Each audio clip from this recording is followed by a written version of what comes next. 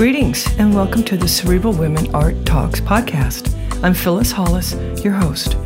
As an extension of my Instagram page, Cerebral Women, this podcast offers insights into the visual art world. I interview artists, mainly artists of color and female artists, who will freely articulate what inspires their creativity. In addition, you'll hear interesting perspectives from dedicated art professionals who work with artists and the art institutions that feature them. I'm confident that collectively, these individuals will indeed stimulate your mind as they do our eyes. Please know these interviews are conducted in my Manhattan apartment, so please forgive the background sounds of city life. Welcome to the Cerebral Women Art Talks podcast. In this episode, I feature painter Jammie Holmes. Born and raised in Thibodaux, Louisiana, he is known for his paintings that portray intimate and poignant scenes of distinctly American communities, family, and traditions. He draws heavily on his own recollections to depict the stories and experiences of Black life in the deep American South, capturing moments of celebration and struggle. The artist, who works intuitively and without formal artistic training, creates expressive tableaus that incorporate portraiture, symbols, text, and objects to reveal universal truths through personal narratives. His work has most recently been presented in exhibitions at Library Street Collective in Detroit, Deitch Projects in Los Angeles, Marianne Boesky, New York, Dallas Museum of Art, and Dallas Contemporary, among many others. His work is also included in the permanent collections of the Osh T Foundation, Brooklyn Museum, Dallas Museum of Art, Hammer Museum, ICA Miami, Museum of Fine Arts in Houston, Nasher Museum of Art, New Orleans Museum of Art, New Orleans Museum of Art, Perez Museum of Art, X Museum, and the Xiao Museum of Contemporary Art. Enjoy this episode featuring self-taught painter Jammie Holmes. Jammie, welcome. I'm looking forward to our conversation. Hello, I'm excited.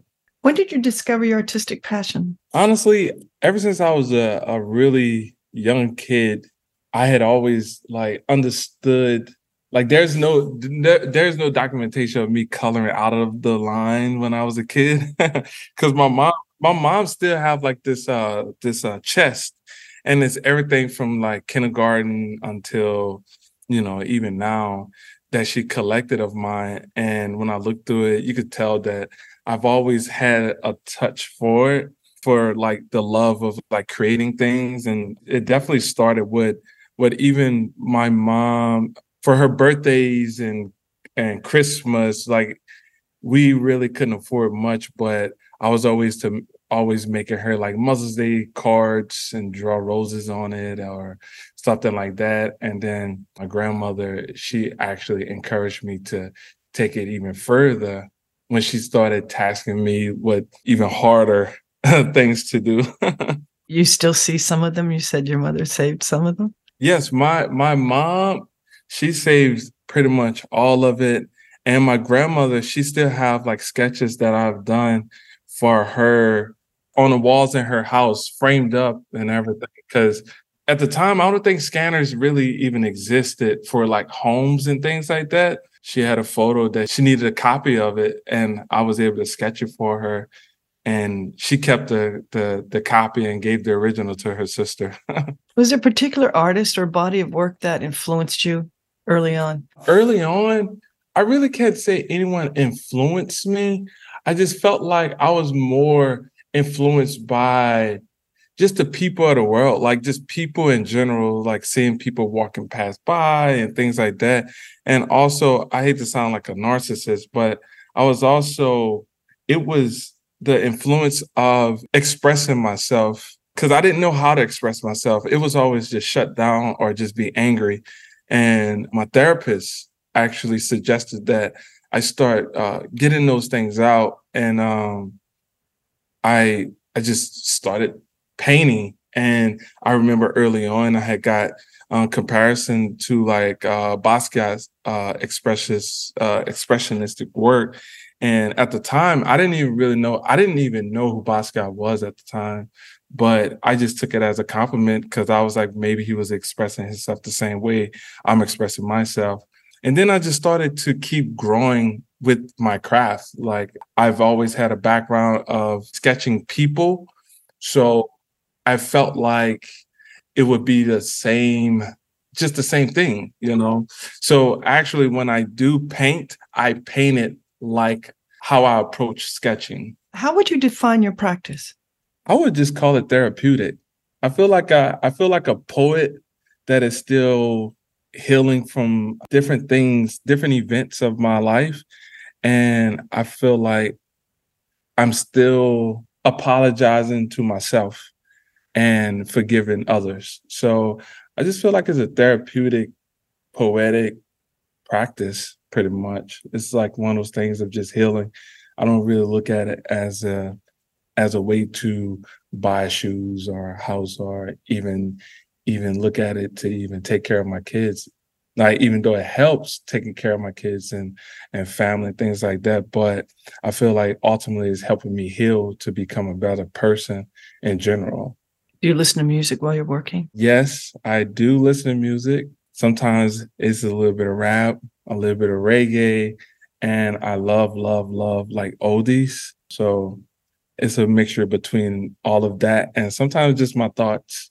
I'll sit in silence and just listen to myself.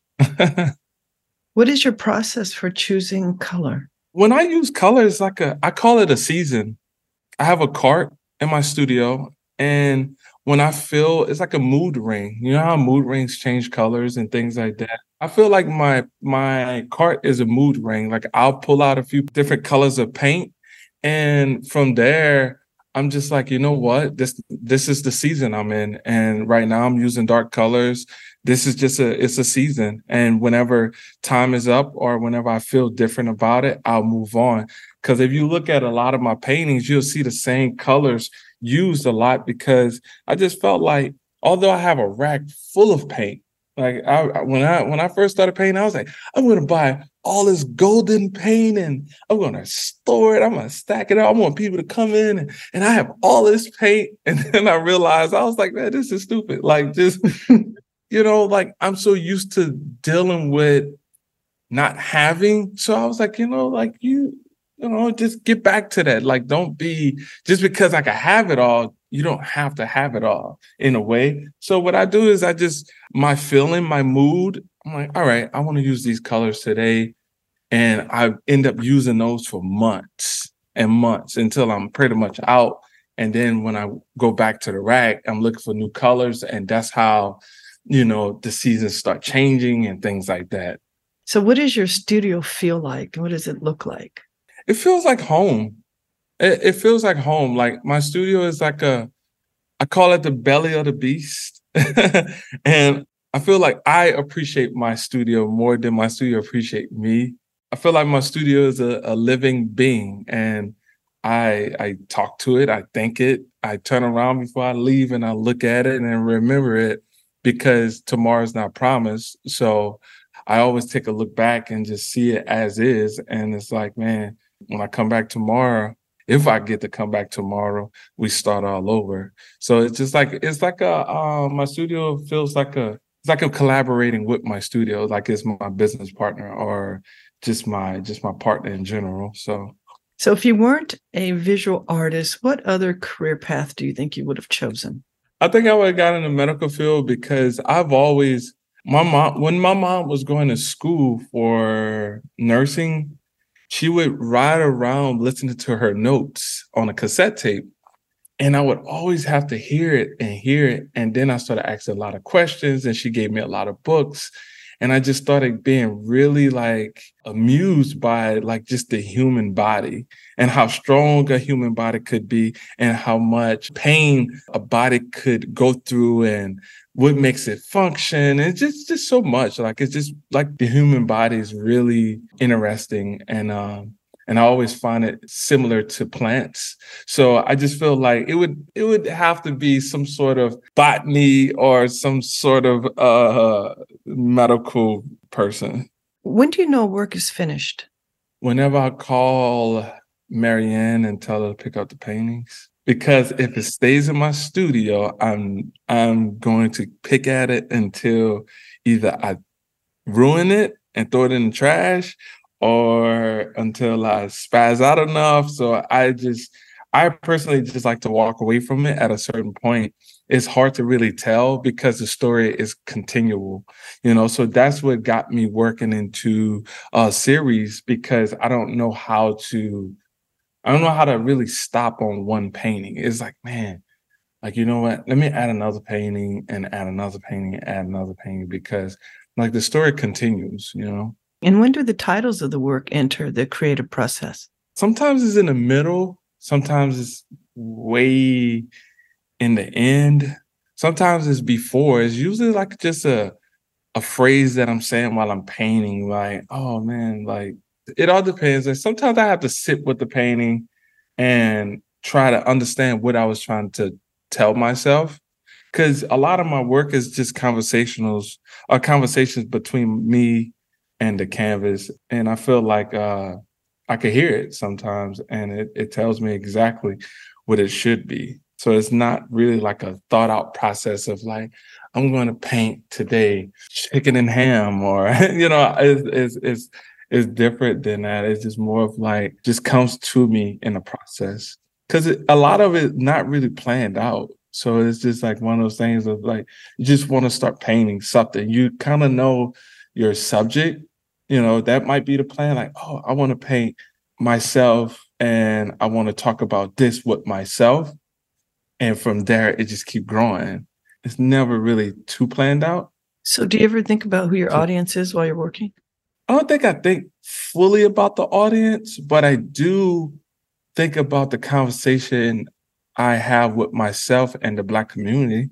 Do you feel Black art can be defined? As in define, what do you mean by define? That's a good question. Define as in, let's say a collector, right? I want to collect Black art. Well, what does that mean? Can Black art be defined? I don't think it could be defined. I don't think that it would be fair to single it out under the umbrella of art, visual art. I feel like it all should hold the same value and title. Like if a collector is looking for specifically Black art, I think that they should get to know Black culture first, in a way. Like try to understand it and then realize that Black culture is one of those things where it is unique.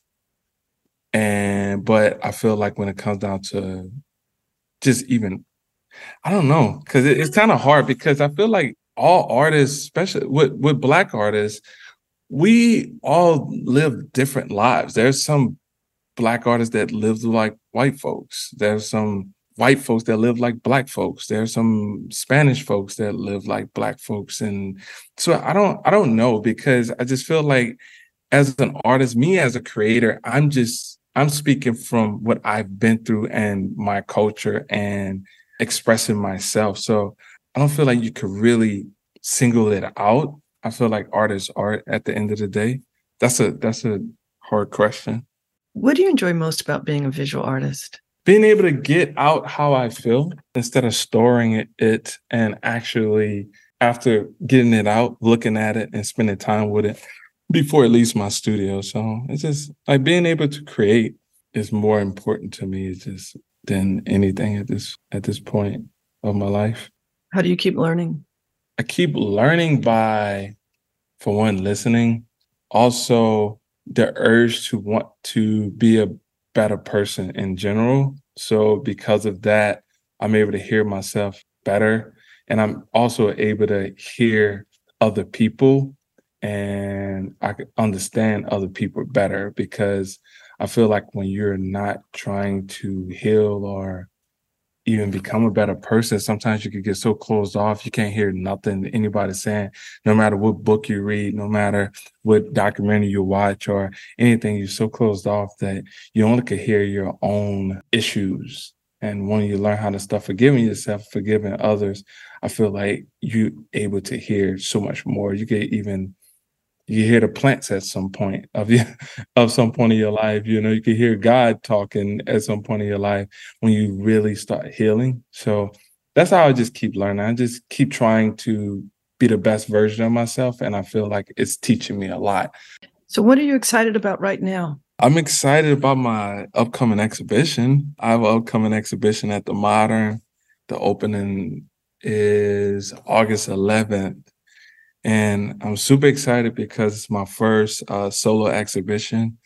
I'm happy to see the works have the conversation with each other because it was all created at a different time in different spaces.